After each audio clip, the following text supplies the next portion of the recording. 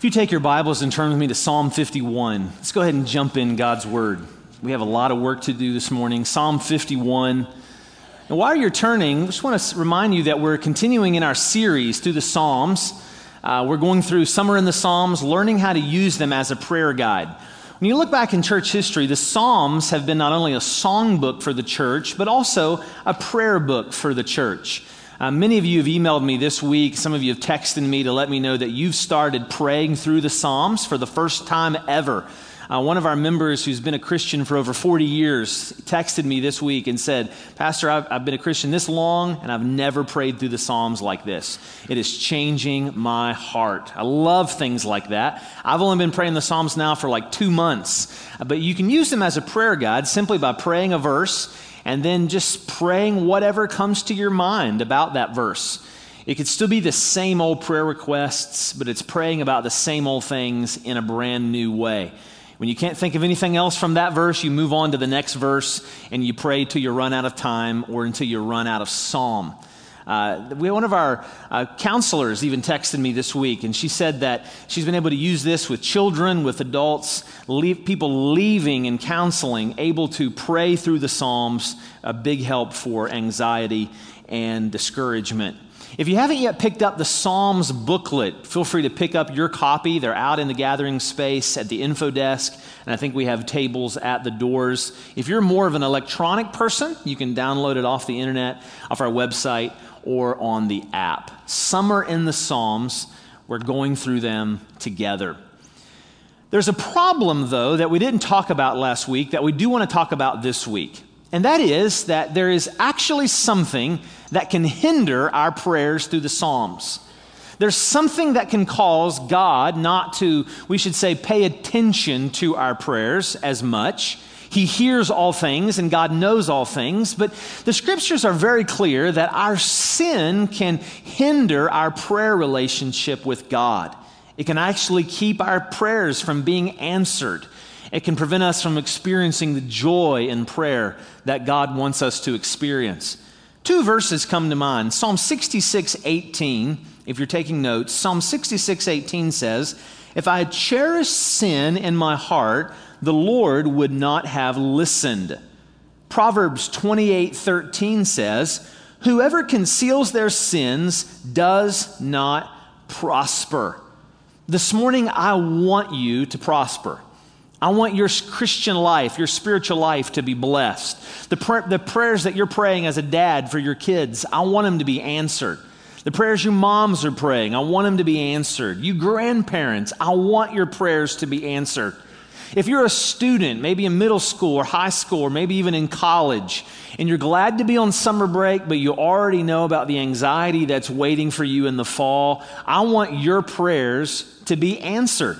If you're a new Christian, I want you to learn how to pray right from the beginning. If you're a seasoned Christian, maybe your prayers have been hindered lately because sin has crept into your life.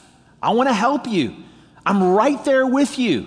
I have sin in my heart just like you have sin in your heart. And this morning we're going to see from Psalm 51 how to make sure that our sin doesn't hinder our prayers. Please stand with me out of respect for the Bible. Psalm 51, starting in verse 1. "Have mercy on me, O God, according to your unfailing love. According to your great compassion, blot out my transgressions. Wash away all my iniquity and cleanse me from my sin. For I know my transgressions, and my sin is always before me. Against you and you only have I sinned and done what is evil in your sight. So you are right in your verdict and justified when you judge. Surely I was sinful at birth, sinful from the time my mother conceived me. Yet you desired faithfulness even in the womb. You taught me that in the secret place. Cleanse me with hyssop and I will be clean. Wash me and I will be whiter than snow. Let me hear the joy and gladness. Let the bones you have crushed rejoice. Hide your face from my sins and blot out all my iniquity. Create in me a pure heart, O God, and renew a steadfast spirit within me. Do not cast me away from your presence or take your Holy Spirit from me. Restore to me the joy of your salvation and grant me a willing spirit to sustain me. Then I will teach transgressors your ways, so that sinners will turn back to you. Deliver me from the guilt of bloodshed, O God, you who are God my Savior, and my tongue will sing of your righteousness. Open my lips, Lord, and my mouth will declare your praise. You do not delight in sacrifice, or I would bring it. You do not take pleasure in burnt offerings. My sacrifice, O God, is a broken spirit, a broken and contrite heart, God, you will not despise. May it please you to prosper Zion, to build up the walls of Jerusalem. Then will you delight in the sacrifices of the righteous, in burnt offerings offered whole. Then bulls will be offered on your altar. This is the word of the Lord. You may be seated. The backstory of this psalm is David's sin with Bathsheba. If you look in Psalm 51, there's what they call a superscription, or we call today a caption, above Psalm 51 that tells us about the background. So the story really begins with David's good friend Uriah. Uriah was one of David's mighty men. There were 37 really close friends, warriors, that hung out with David in the wilderness, and David owed them his life. Well, we find that eventually David came back to the capital city and sent out his mighty men on a mission. They were gone for over a month. While Uriah was out on his month-long mission, David looked out his window one day and he saw this beautiful woman, Bathsheba, taking a bath on the roof.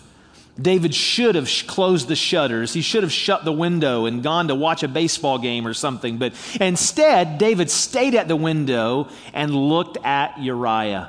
Picture as he looked at, Bathsheba. Picture as he sends his servant down to her house and they knock on her door. And picture as the servant says, "You're demanded at the palace immediately." Now, we don't know exactly what her heart attitude was. It's possible that she was in agreement, that she went along with it. Maybe this was all part of her plan as well. Many scholars believe that actually this is an example of what we're seeing today on television with powerful men using their power to force women to do things that they don't want to do. She may have been scared for her life. She may have been scared for her husband's life. If she had told David no, maybe her husband would at least be demoted in the military. But either way, Bathsheba goes to David's house. David sins with Bathsheba, sends her home, and a few weeks later, he gets a message. Bathsheba tells David, "I'm pregnant." Now, this is a problem because her husband hasn't been home in over a month. And so people are going to find out about this. And so David goes into cover-up mode. He goes into political cover-up mode. I know that we know nothing today of political cover-up, but pretend like you know something about that from the news. And so David begins to cover everything up, and he thinks he actually has a foolproof plan. So he calls Uriah home from the battlefield, and he says, "Uriah, give me a battle report." Uriah tells him about the battle, and then he says, "Why don't you go home with your wife? Have a nice meal, sleep with your wife, and then tomorrow you can go back to the battlefield." But Uriah is such a man of integrity. He's such a warrior. Those of you men and women who are in the military, this is the way I often perceive you. You're just so committed that the rest of us could learn so much from it. But Uriah is so committed to his men that he won't go home. He at least won't go inside. He says, "How can I go inside and sleep in a nice warm bed with my wife while my men are still sleeping out in the trenches of the battlefield?" And so he sleeps out on the front lawn.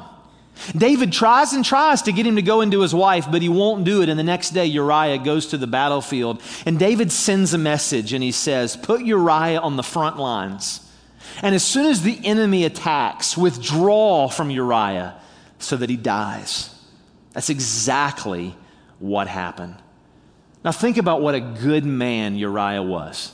What a good man. Man of integrity, probably a young, strapping warrior who had pledged his allegiance to David. And think about David's sneaky motives, trying to hide and cover up his sin. Sure enough, Uriah dies. David brings Bathsheba into his house, and she has the baby. So back in those days, it took 9 months for babies to be born. So we know that it was at least 9 months, maybe a year, that David had covered up his sin. But then Nathan the prophet comes to David's house, and he sticks his finger in David's face, and he tells a story, and David bites on the story about this imaginary murderer, this imaginary thief, and then Nathan the prophet says, David, you're the murderer. You're the thief. He literally says, you are the man. Behold the man. Now, in a few minutes, we're going to finish up this sermon with those words, you are the man. So don't forget that as Nathan accused David, and immediately David knew that he had sinned against the Lord. The gig was up. He had to confess his sin. And Psalm 51 is his confession. Now, if you've just looked at your outline, you know there's a lot of points. It actually moves very, very quickly. But let's dive in together and see what David teaches us about confession as another form of prayer. Number one, we are more sinful than we could ever imagine. Number one, we are more sinful than we could ever imagine. When David begins to confess, notice what David doesn't do. David doesn't brag about his past victories. He doesn't say, God, remember me, I'm the Goliath killer. I'm here to just tell you how wonderful I am. That's not how he approaches God. Instead, he approaches God being authentic and honest and open and broken about his sin. In verses 1 and 2, he uses 3 words for sin. He uses the word transgression, he uses the word iniquity, and then he uses the word sin. The word transgression refers to crossing a forbidden boundary. It would be like North Korea today crossing the DMZ into South Korea. It would start a war. And this is the word for transgression. David says, God, I have started a war with you by crossing a boundary that you told me not to cross. And then he uses the word sin in verse 2. We'll come back to iniquity in a second. The word sin also refers to actions. It refers to falling short, to missing the mark. In verse 3, that's why David said, my sin is always before you. Usually in Hebrew, this word refers to breaking the 10 commandments. It's outward sin. But in verses 1 and 2, a third word he uses is interesting, and it's the word iniquity. The word iniquity means not an action, but a sinful nature. Not an action, but a depraved being, a depraved state of character. It refers to our original sin. The fact that all of us aren't just sinners because we sinned one day, but we're sinners because we were born sinners. In verses 5 and 6, David says, not only from birth, but from conception, I had sin in my spiritual DNA. Now, West Virginia culture is really good at identifying active sins, action sins.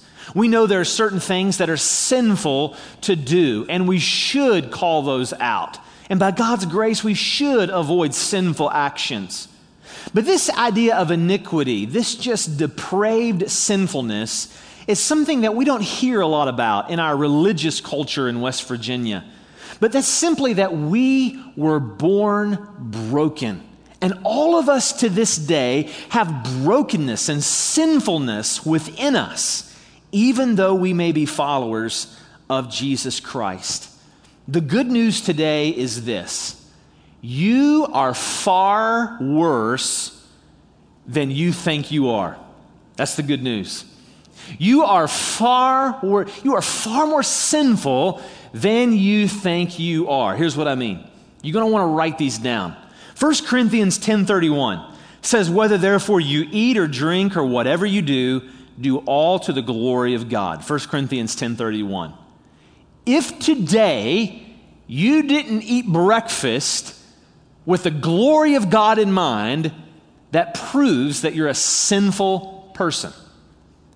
Romans 14:23, whoever has doubts is condemned if they eat, because their eating is not from faith. And everything that is not from faith is sin. If you didn't drive to church this morning with faith, or at least a confidence in the person of God, you are a sinful person. Colossians 3:17 says, whatever you do, whether in word or deed, do it all in the name of the Lord Jesus, giving thanks to God and the Father through him. He says, in everything, give thanks. James 4:17, if anyone knows to do good and they do not do it, to them it is sin. James 2:10, whoever keeps the whole law and stumbles at just one point, he is guilty of breaking all of it. James 2:10. Now, we think that only the big sins are the really, really bad sins. But God says even the sinful, hidden, quiet sins of our heart calls us to be just as guilty before a holy God as the vilest, most public sin we can think of. That's what Jesus was speaking to in the Sermon on the Mount when Jesus says it's not just if you've murdered, but it's also if you've hated. It's not just if you've committed adultery, but it's also if you've lusted. 1 John 1:8 is very clear. If we claim to be without sin, we deceive ourselves, and the truth is not in us. Now, for most of my Christian life, I just thought this. I have thought that I'm a fundamentally good person who occasionally does bad things. But as we look in the scriptures, we are all fundamentally bad people who only do good things by the grace of God. You see, sin in the Bible isn't just what we do, it is who we are. We all have a residual Brutus. We have a residual Judas that has left his mark on our hearts. And that's why Jeremiah says the heart is deceitful above all things and desperately wicked. Who can know it? In Romans 7, Paul says we all have a body of death inside of us. We have a sinful nature. We have indwelling sin. Galatians 5:17 says the flesh wars against the spirit in us. Matthew 26:41, Jesus says the spirit is willing, but the flesh is weak. What happens if we don't acknowledge that? I don't like to acknowledge that. I live in the world of rainbows and unicorns. I want everything to be happy. But what happens if we don't acknowledge that? Well, quickly, number one, we'll hide our sin. Subconsciously or consciously, we will hide our sin. We see this in Psalm 51. David's saying, I'm going to stop hiding my sin. 2 Samuel 11 and 12. If you try to ignore your sin, you may do it in different ways.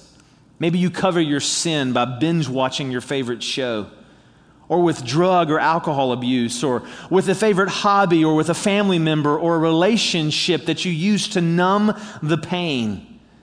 Maybe you try to cover your sinfulness by just doing good works. None of that can cover your sin. Maybe you don't try to cover it, but maybe you rationalize it. You can almost picture David thinking to himself when he's looking at Bathsheba, well, my other wives, they've had headaches for the last 3 weeks. And so I deserve this. I'm going to go down to Bathsheba because I'm a man and I have to do this. You see, when he went to Bathsheba, he saw himself, he rationalized himself that he was a lover, not an adulterer. When he killed Uriah, he had rationalized that he was a general and he was doing this for the good of the nation, when in reality, God said he was a murderer.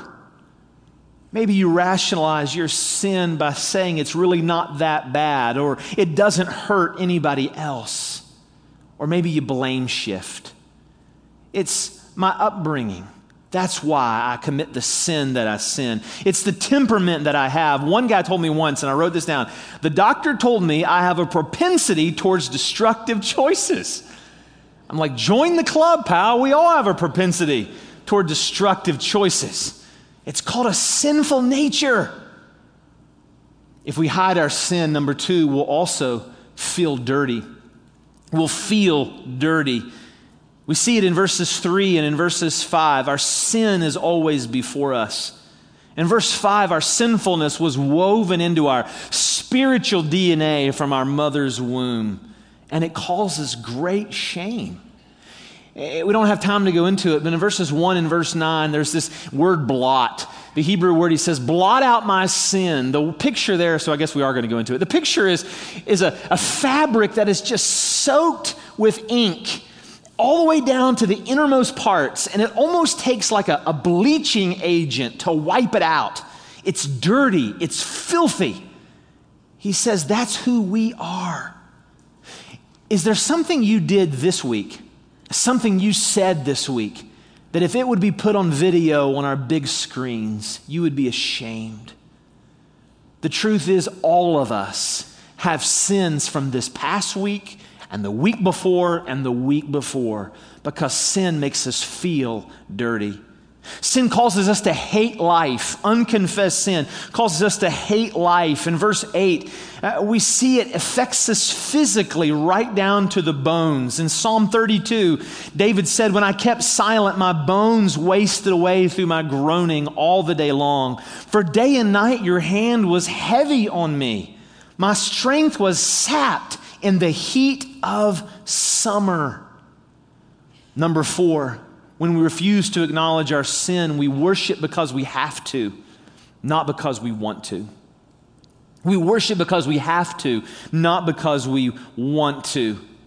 In verse 16, David acknowledges that with unconfessed sin, worship is just a ritual. Picture for that year as David is hiding his sin, trying to hide it from God and other people.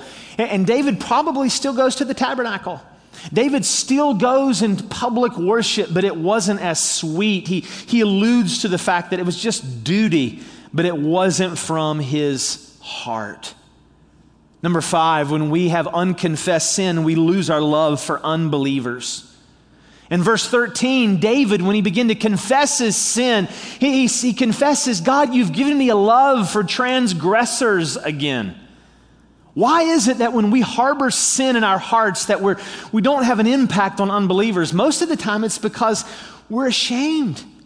I mean, if my neighbors are knowing that I'm not treating my family with love and loving my wife and being honorable to my kids, if my neighbors see me as being a jerk, how in the world can I witness to them of the gospel of Jesus Christ?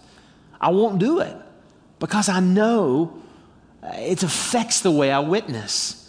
It also affects us by making us judgmental towards unbelievers.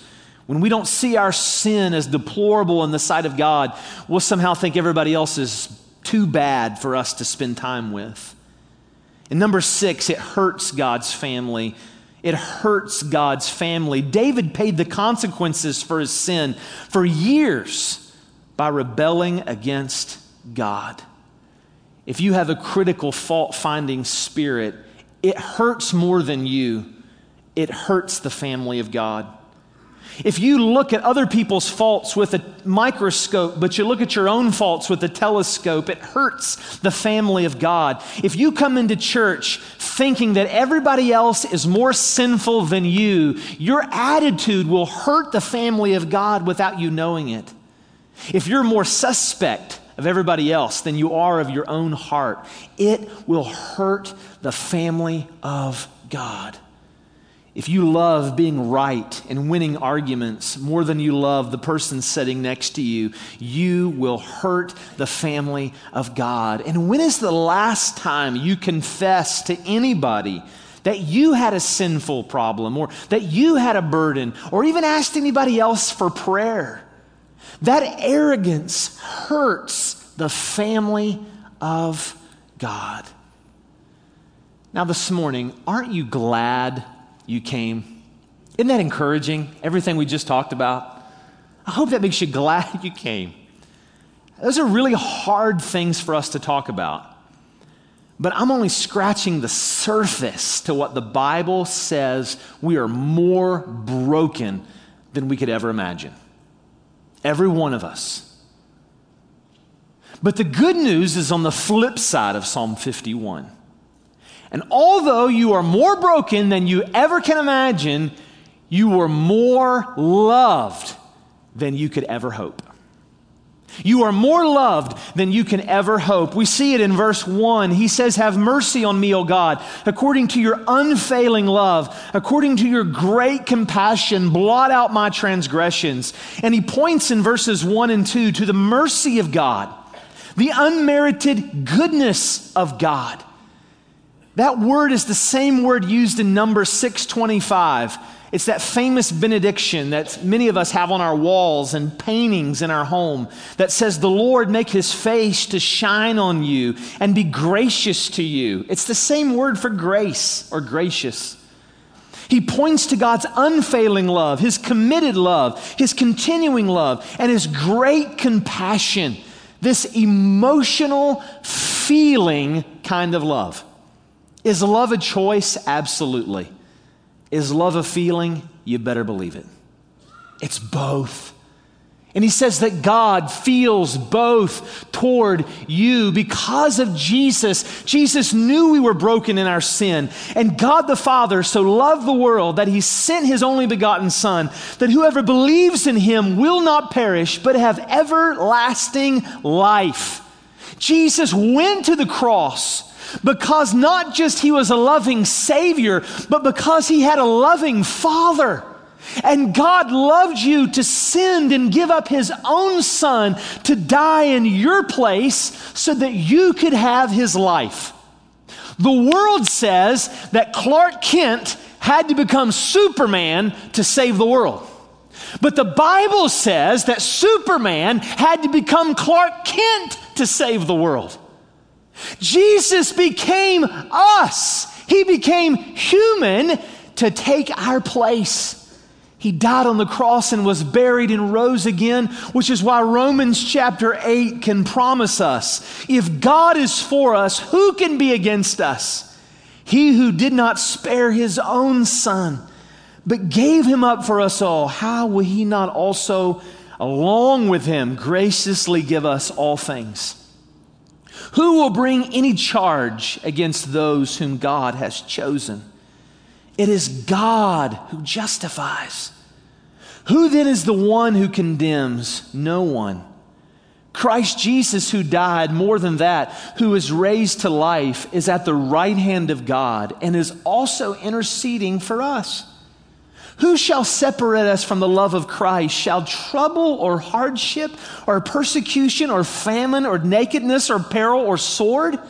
No, in all these things we are more than conquerors through him who loved us. I am convinced, Paul says, that neither death, nor life, nor angels, nor demons, nor present power, neither present nor the future, nor powers, nor height, nor depth, nor anything else in all of creation will be able to separate us from the love of God that is in Christ Jesus, our Lord. There's a chart I'd love us to memorize. Super easy. You don't have to memorize the words. But if you can memorize this chart, and even this afternoon, if you're able to draw it on a napkin, then you know you've got it memorized for life. What we're talking about, the sermon, is this chart. A moment ago, we talked about the depths of our sin.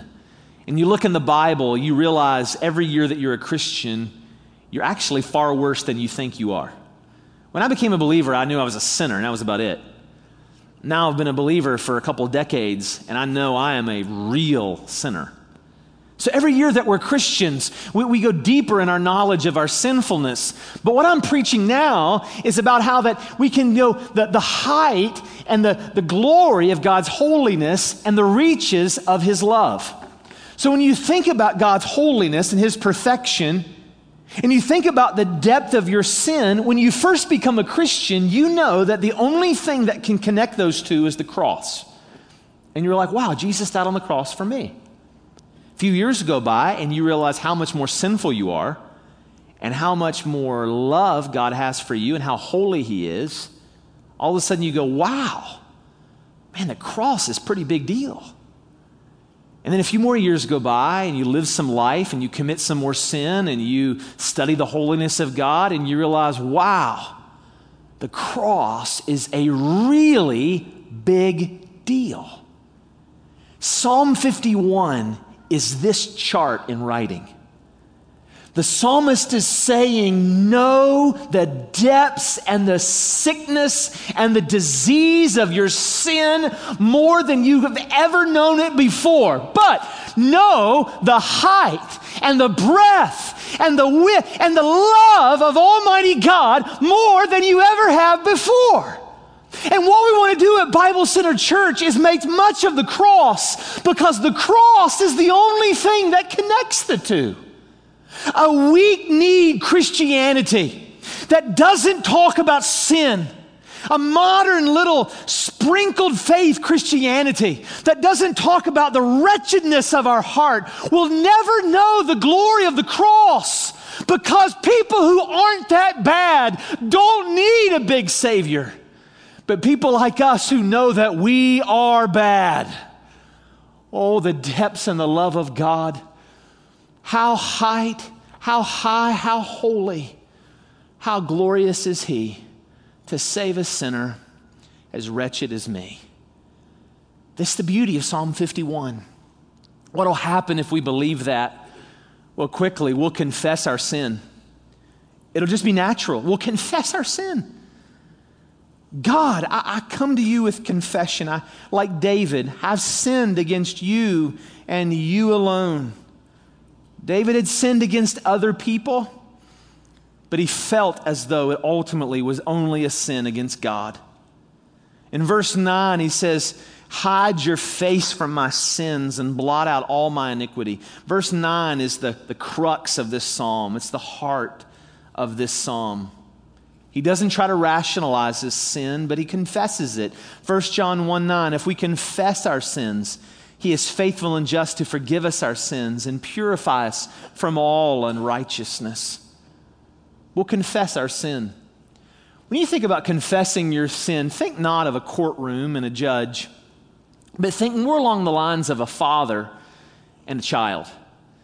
Many of you had really good fathers like I have, and you know what it's like to go to your dad. I remember the first time I got in a wreck. My first car was a van. He had a Mustang, and I called that my first car, but I never owned the Mustang. My first car was a van that I owned, and we were trying to beat the other guys to Dairy Queen because the girls were already there. And I was in the church parking lot, and I threw the car in reverse and ran right back into a little sports car parked behind me. And the mom who owns that sports car was holding a little baby girl in her arms, and that's now J.D. Thompson's wife, Hannah. So I go home to my dad, and I tell my dad, I did this. That's confession to a father. Think of that Allstate commercial where the kid's sitting at the foot of his parents' bed. I know it's not apples for apples, but you get the idea. You're no longer under the judgment of God if you're a believer. But you have His love as your Father. But He says, confess your sins. Number 2, it'll make you feel clean. It'll make you feel clean. Create in me a clean heart, O God, and renew a right spirit in me. Number 3, you'll be more likely to enjoy life. You'll be much more likely to enjoy life. Restore to me the joy of my salvation. David didn't lose his joy when he sinned against Bathsheba. He lost his joy before he sinned with Bathsheba, which is why he sinned with Bathsheba. When we're passionately in love with God, we're so less likely to step into sin. But when you become bored with God, you'll step into sin every time. Jonathan Edwards in Religious Affections says it is better that all gracious affections that are sweet aroma to Christ, it's better that I see them as broken-hearted affections. A truly Christian love, either towards God or others, is a humble love. The desires of the saints are humble desires. Their hope is a humble hope, and their joy, though humble, broken joy, is full of glory. Number 4, worship God because we want to. When we confess our sins, we'll worship God because we want to. In verses 15 and through 17, he refers to praising God. It's no longer something he was doing out of just duty, but he wanted to do it. And then number 5 will influence unbelievers again. In verse 13, David says, I will teach transgressors your ways. You can almost get the idea that during that year, as he's hiding his sin, he's so judgmental or maybe even guilty that he doesn't dare try to connect and encourage or point unbelievers to God. But now he has compassion. He's no longer a curmudgeon.